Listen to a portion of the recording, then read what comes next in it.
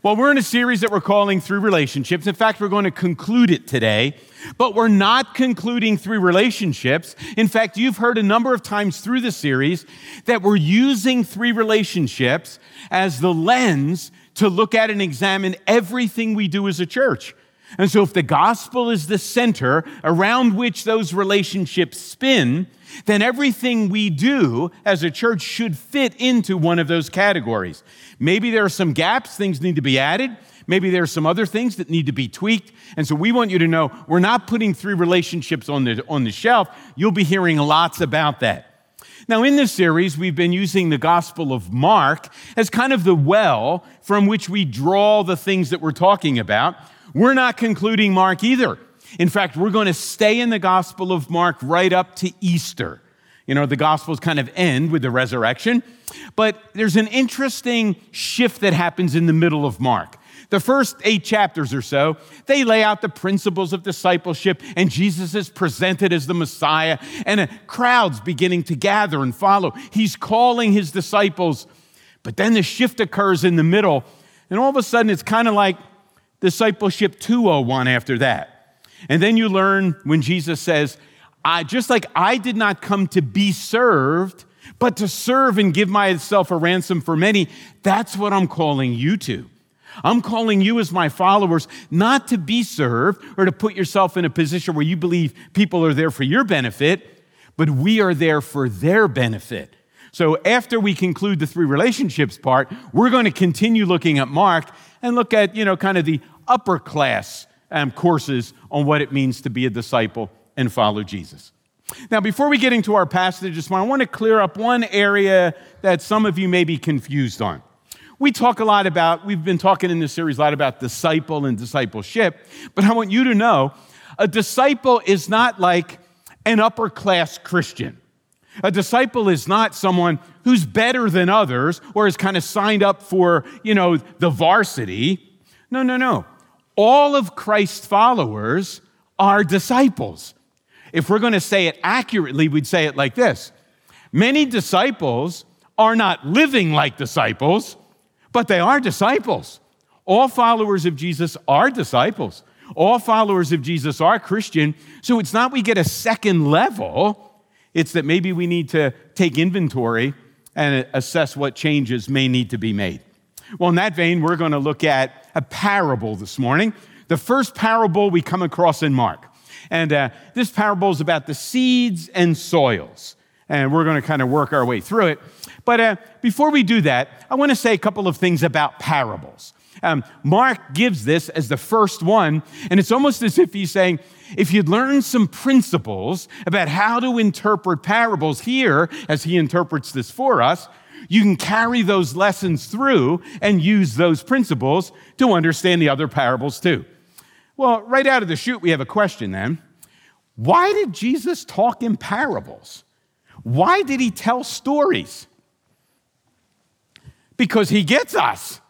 He understands we love stories. Kim and I went out for Valentine's dinner last night, and you won't believe what happened. Nothing really. We had a good dinner. But I know one thing. Those of you that had me tuned out for the first part of this message, all of a sudden tuned in, didn't you? You thought you were going to get some juicy details about the story, some catastrophe happened at dinner. No, but boy, don't our ears immediately pick up? Don't our senses immediately get heightened when we think a story's coming? That's why Jesus told stories. Now, how does a parable fit with the story? Well, here's what parables are. Jesus looks around, kind of assesses life, and he takes common occurrences. But then after he lays out the common occurrence that everybody in his audience would be familiar with, he then takes a spiritual principle, a spiritual truth, and he kind of throws it alongside that normal occurrence, and he does that for a couple of reasons. Every time his listeners, and you and I, see that common occurrence, we'll think of the principle. Or maybe as we think and wrestle with the story, the principle kind of takes root a little deeper in our lives. So some of the parables you're familiar with, Jesus says things like this. Have you heard about the shepherd who lost one of his prize sheep? He immediately leaves them and desperately searches for the sheep. Or how about the woman? She misplaces a coin or it's lost somehow. 1/10 of all of her assets. She's distraught. She immediately, in desperation, searches for the coin. You've seen people like that? If you've ever seen somebody like that, or you felt that in losing something and desperately seeking, you know just a little slice of God's heart trying to find people that have wandered from Him. See, the common occurrence and a spiritual principle. So now when you lose something or when you see somebody desperately searching, God can bring into our minds, oh yeah, God's seeking, God's desperately looking for those that have wandered from Him. And so Jesus tells lots of stories. Crotchety judges, lazy employees, buried treasure, and all those stories are semi-common, but when you see or remember the story, the spiritual principle will come to mind.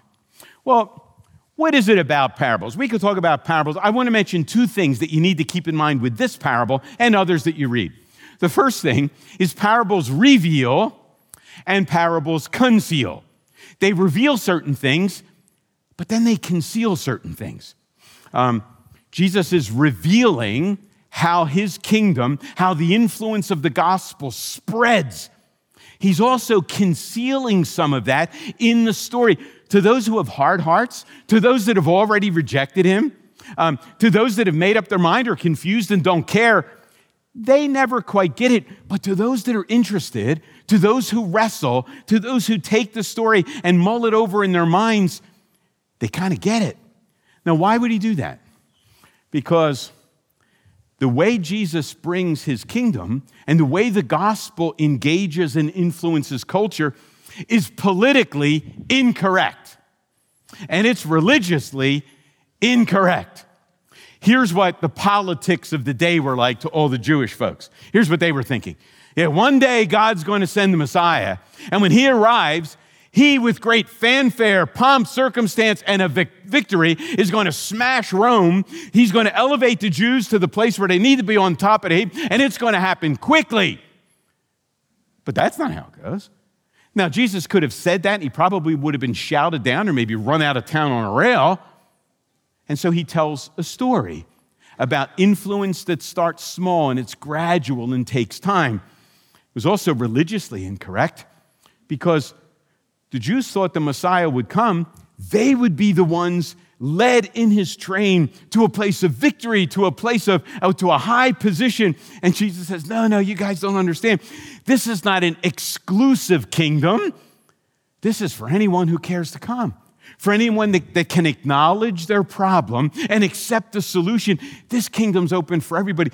So do you see the necessity of revealing and concealing?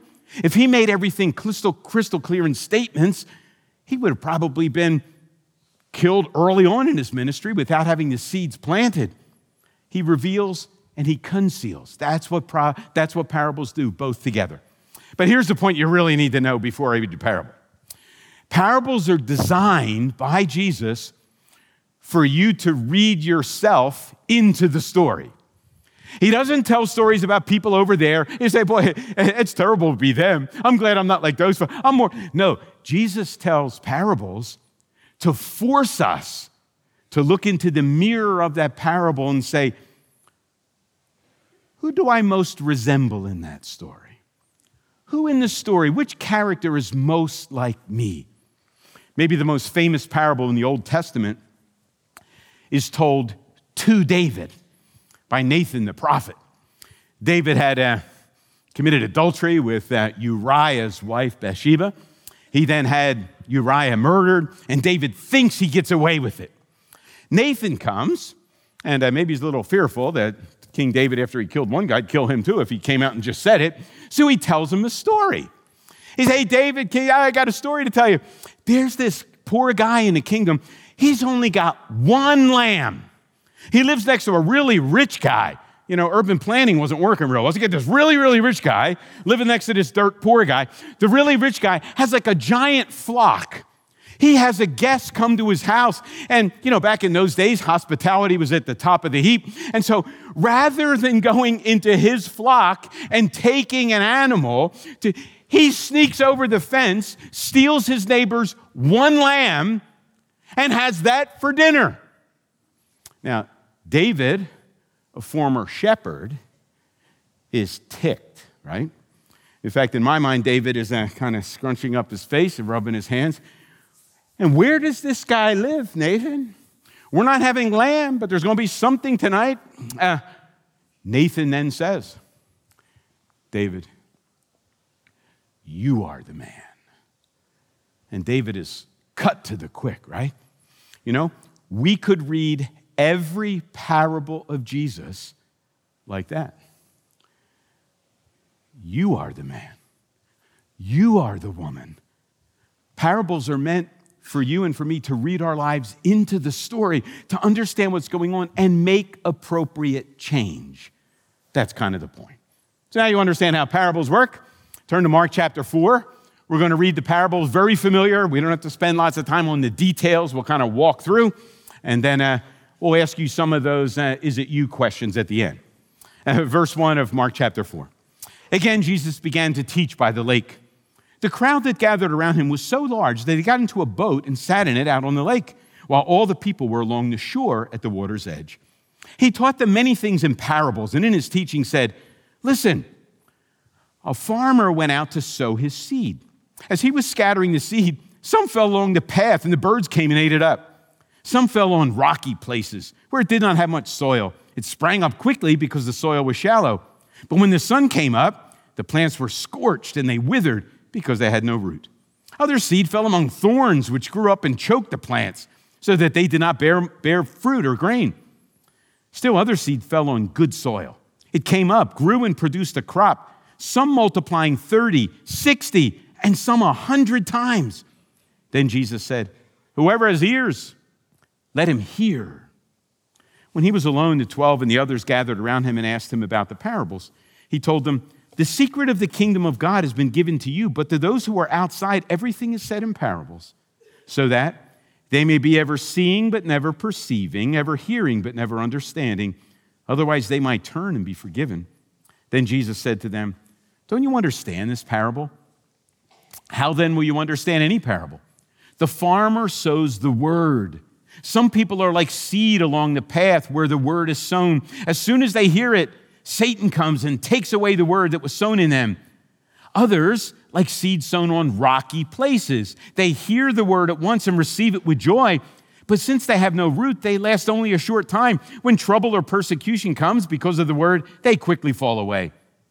Still others are like seeds sown among thorns. They hear the word, but the worries of this life and the deceitfulness of wealth and the desires for other things come in and choke the word, making it unfruitful. Others, like seeds sown on good soil, hear the word, accept it, and produce a crop, some 30, some 60, and some 100 times what was sown. It's kind of an interesting story, right? Reveal and conceal. Read your life in the story. Well, what's the key to the parable? What's the key? Now, Jesus is teaching us how to read parables here. Here's what you need to learn about parables. Usually, the variable is what determines the meaning, right? In this parable, there's only one variable. Everything else is exactly the same 4 times. And so let's go through them. The first thing is the seed doesn't change, right? The seed is, this is not a parable about good seed and bad seed. There are other parables Jesus tells about good seed and bad seed. That's not this parable. In this parable, the seed remains the same. And isn't it interesting that the seed has power, but requires certain circumstances, right? That all the energy to produce fruit, all the energy, think of what seeds have done around your house, right? The seed has the power to grow down roots and crack your sidewalk up. That little tiny seed, in that little seed is unbelievable power. In that seed, in the parable, producing a crop 30, 60, 100 times. It's all in, but in this story, the seeds don't change. The seed is constant. The seed is the word. The seed is the gospel, right? That's the idea. And that doesn't change. Also, the sower doesn't change. It's not that we get good sowers and bad sowers. There are other parables about good sowers and bad sowers. That's not this parable. In fact, in this parable, on first read, you may think, not only is this guy a sower, he's a stupid sower, right? Seed's pretty expensive. What farmer in his right mind would plant a lot of seed on the road? What farmer would throw his seed into the place where he knows the soil's real shallow? What farmer wouldn't weed before he put the seed in? But this is not a parable at all. This is a parable more about soils, because the soils change. Did you notice that? You got one sower and he doesn't change, and he's extravagantly, graciously throwing seed everywhere. And what's the point? The point there is the sower is not prejudging the soils. When we talk about, last week we talked about engagement, right? That's, the third of the circles, right? World. As we engage with the world, as we live a contagious life, as we reach out in discipleship to those around us, we are not to prejudge the soils. Boy, how many times do we get in, I'm just wasting my time with that person. I'm not going there. No. The sower doesn't prejudge the soils. He extravagantly stuff. But the soils change. There's soil that's a path. Now, that's not blacktop. That would be a path through a field that has been walked on. And it's walked on, right? Animals, people, and it's real hard. And so the parable is when the seed hits the road, it can't get into the soil, and eventually the birds come and take it away. There's other soil that is shallow. In Palestine there, just a few inches under the soil, there's kind of a rocky foundation or ledge, and if you plant seed there, there's not enough depth for the roots to get deep enough that when the sun comes out, they're able to draw nourishment from deep down. And so that soil, when difficulties come, when the sun comes out, it just withers and blows away. Other soil has lots of competition in it, right? In this soil, there's weeds, there's thorns, there's thistles, there's other stuff growing, and the seed there, it gets choked out, right? Some of you have gardens, and sometimes the weeds just choke out the stuff you're trying to produce. The fourth soil is a good soil. It's fertile. There's no weeds. It has depth. It's not on the road. The seed can sink and germinate, and that seed produces a great crop. So what changes? Soils. That's why I would prefer that this parable not be called the parable of the sower. It's not really a parable about the sower. This is actually a parable about soils. This is a parable of the soils. That's the variable. That's where the meaning is going to be coming from. Is it beginning to hurt yet? Right? We're not the sower. We're not the seed. Oh, yeah. We are the soils. You see where Jesus is going? Make sure you read yourself. That'll be at the end. Here's some lessons. Let me tease out some lessons. The first lesson that is pretty obvious in the story is it all hinges on hearing. It hinges on hearing. Spiritual life and growth come about by hearing. Hearing.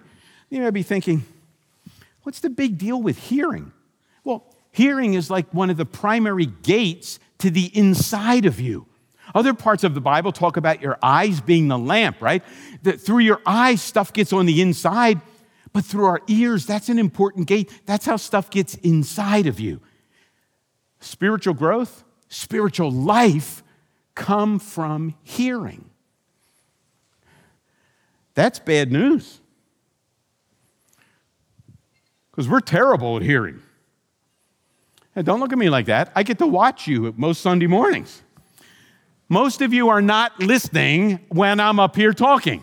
Unless I say, let me tell you this really good story. And then you're focused, right? We're terrible at hearing. Well, if spiritual life and spiritual growth come from hearing, and we're terrible at hearing, that's bad news. Well, rather than just pick on you, I am a terrible listener. I am really bad at hearing. Now, part of it's not my fault. A good part of it is that I'm a man. And for those of you women and men, men can only do one thing at a time. I'm often amazed when I'm sitting doing something. Kim can do a few things at the same. I cannot. And so she hasn't quite learned that lesson yet. But she needs to, if I'm watching TV, so this afternoon, 6:30, I cannot have a conversation. I cannot read a book. I cannot look at a magazine. I'm watching TV. Now, how does that get me in trouble? If I'm watching TV, if the news is on or I'm watching something, and Kim's talking to me, one of them will be on mute. And it's usually not the TV. Sorry. You know how that works? Now, Kim can do that. She can watch TV, have a conversation, read the little scroll at the bottom. I can't do that. Parents, you know what that's like. We have selective hearing, particularly when the kids ask us for money. That's on mute, right? We didn't quite hear them. I'm terrible at hearing in a meeting. All the elders and staff, they're kind of, yeah, you got that right. But here's why. A lot of stuff happens at a meeting, a lot of downtime, right? I know that. I don't know if there's a lot of stuff I need to get done. So at a meeting, I'm doing other things, or often I'm composing my next talk, right? Not talk to you the next time I'll speak at the meeting, right? I'm listening to gather ammunition for when I will then share my wisdom. That's not really listening. And so if the key to spiritual life and growth comes from hearing, we're in trouble. In fact, as you read through the parable, all four soils hear. Did you see that? Did you just get information? They all hear. The path hears, right? The soil on shallow, right? It hears. The one with the weeds, it hears. And the good soil, they all hear. You may have missed this, though, but I don't think it's a coincidence. The productive, fertile, producing soil, the word hear for that soil is the only hear in the present tense. The others are all heard. The soil, it heard it. It heard it. It heard it. This soil hears it. You know what I'm reminded of when I read that? James chapter 1. How many of us are like, the person gets up, goes to the mirror, sees all the stuff that needs to be fixed, right? Most of you looked in the mirror this morning. Thanks. But if you hear but don't hear, you don't hear in the present, you don't make any changes. You see yourself in the mirror, you walk away, and you're good. That's the hearing of the first three soils, right? So hearing is absolutely essential, but it's not just having the words go in, it's thinking about the words, reflecting on the words, mulling the words over. Oh yeah, here's a good biblical word. Meditating on the words. That's what hearing means. All right, we got to move on. 4 lessons. Not just come from hearing, they emerge from the gospel. As I said, the seed is the one that has the power. It's not the soil, right? For example, if you were to take rocks, a couple screws, nuts and bolts, and you were to dig up your garden, and you were to plant the rocks and put the screws in there and the nuts and cover it up, and you watered those stones and nuts and bolts every day. And if it was cloudy, you put a heat lamp over them, right? A sunlight. Nothing would grow, right? The power's in the seed. The power's not in the soil. You can plant stuff that's not going to germinate and bring life, and you're still not going to get life. It's the seed that has the power, right? All spiritual growth and life emerge from the gospel. They don't emerge from the soil. They emerge from the seed that God plants in the soil. That's important to remember. Next lesson. Now, growth is normal. It's gradual. I hate that one. And it's mysterious. Healthy things grow. Healthy things produce fruit. If it's not healthy, it's not growing. Now, growth's pretty amazing, right? It's not really uncommon for a baby. I don't know how big they are, number one, 5 to 12 pounds. Women are always into how much they weigh. They're little, right? 5 to 12 pounds. Do you realize it's not uncommon for a child to triple its weight the first year? So by the end of the first year, you get like a 24-pounder. If that rate of growth continued, that baby would weigh about 650 pounds by the time she was 4. By the time the boy was 13, he'd weigh like 3 million pounds. I'd like to buy a shirt for that kid, right? So what am I saying? Yeah, it's normal, but it's gradual and mysterious. There are seasons, right? I don't know how many times I've talked to people and they say, boy, you know, I feel like I'm really not growing. Well, maybe that's a problem or maybe it's not a problem right now. There are seasons, you know, like now we're kind of in dormancy. I'm ready for spring to come, though. And, well, not a whole lot of stuff's growing in winter. There's seasons to our spiritual lives. Growth is normal. It's gradual. It's mysterious. We can't look at it and see it. Remember when your little kid was in the crib, you'd look in?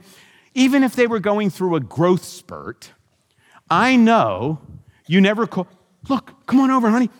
I see his legs. He's growing right in the crib. It doesn't work like that, right? It's normal. You can kind of see it after the fact. It's gradual, so gradual you can't see it. And it's mysterious. We don't know how it works. Spiritual growth is like that. That's why Jesus loves agrarian, living kind of parables. Next lesson.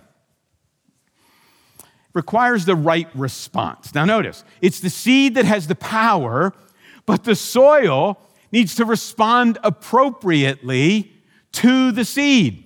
The soil has to accept it. The soil has to allow it to go deeply inside. It's the right response. And I know that Jesus tells this parable right at the beginning of Mark to begin to answer the question, why are there all these different responses to Jesus in the gospel? Like the Pharisees just harden their heart. They're trying to look for ways to kill the guy. His family members think he's nuts. Lots of people have questions that are confused, and a few crazy disciples, they're following him. Why all these responses? So Jesus tells them a story. The story is about the proper or the right response in the midst of lots and lots of other responses. The right response is required. In the last lesson, spiritual life and spiritual growth produce fruit.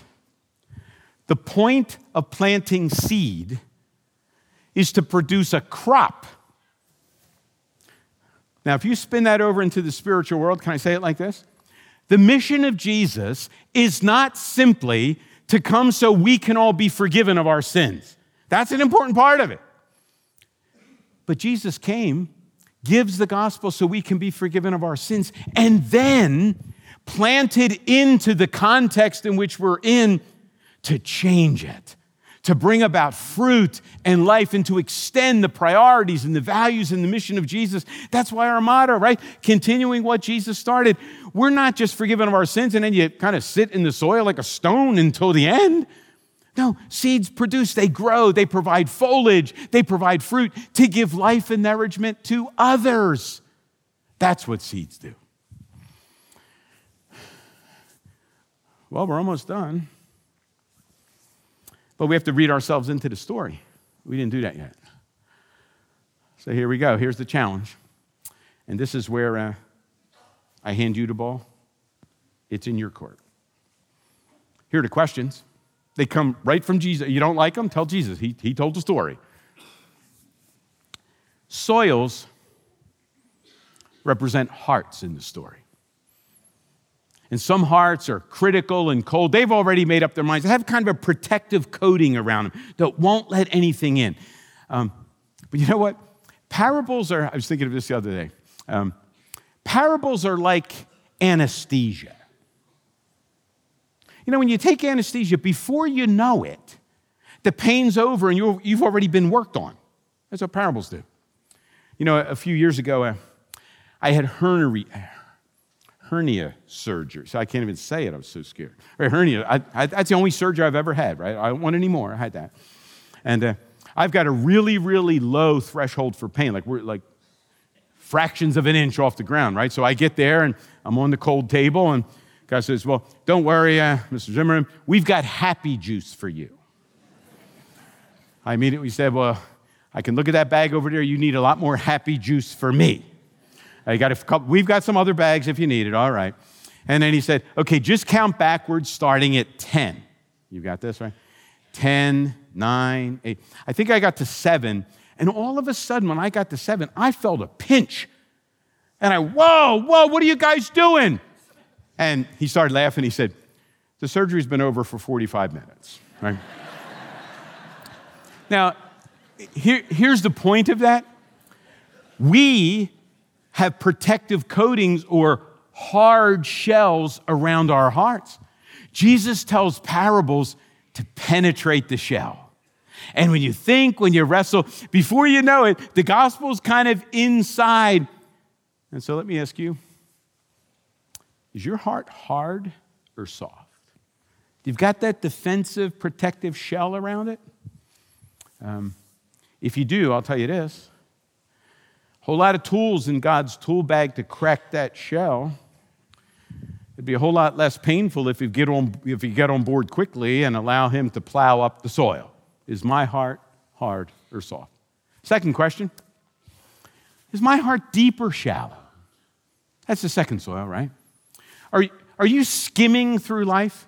I don't know about you, but it seems like, ever since COVID, we've been trained to skim through life.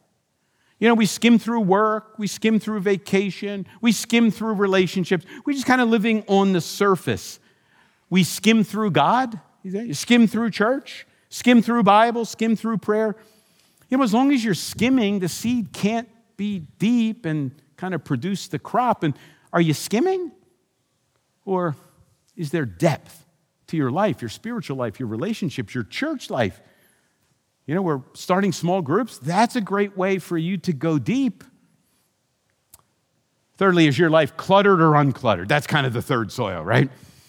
Is there a lot of competition in your heart? A lot of competition in your life? I'm sure you've seen or at least heard of the television show Hoarders, right? You've seen that? That's what our lives are like. And can I be so bold as to say, that's what my heart often looks like. Yeah, I love Jesus and I'm seeking to follow him, and I'm trying to follow a whole bunch of other stuff too.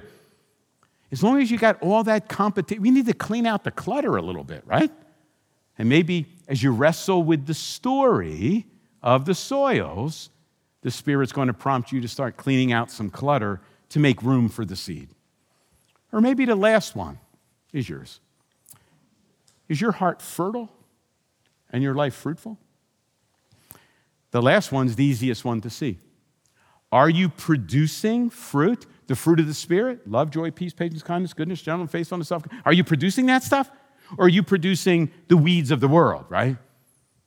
Selfishness, anger, criticism. What crop are you producing? Oh yeah, and how about influencing, impacting, engaging with others? And can I say something that I think needs to be said? Faithfulness and fruitfulness are not mutually exclusive. Jesus expects both. I don't know how many times I've heard people say, well, I may not be bearing much fruit, but I'm faithful. What? No. There are rare exceptions. You read through the Bible, maybe somebody like a Jeremiah. Yeah, are you really like a Jeremiah? Somebody who's faithful but not much fruit. Normally, those two go together. If you're faithfully following Jesus, you will be producing character qualities, fruit of the Spirit, and you will be influencing and affecting and extending the kingdom to those around you. Faithfulness and fruitfulness are not mutually exclusive. They go together. So how you doing? The game's not till late this afternoon. I got an afternoon assignment for you. Sometime today, maybe you and your spouse, the kids, or just you alone. Read through Mark 4 again, 1 to 20. Now that you know how parables work, now that you know the challenge of the parable, read it through. Honestly answer the questions that we ended with. If we could come to a solid, God-honoring conclusion, I have the sneaking suspicion our lives and our church would be radically different. Let's pray. Father, we give you thanks for this story, for this parable, and for the others that come in the Scripture that we didn't have time to look at. Lord, I pray that you'd help us to wrestle with them and to come to the right conclusions.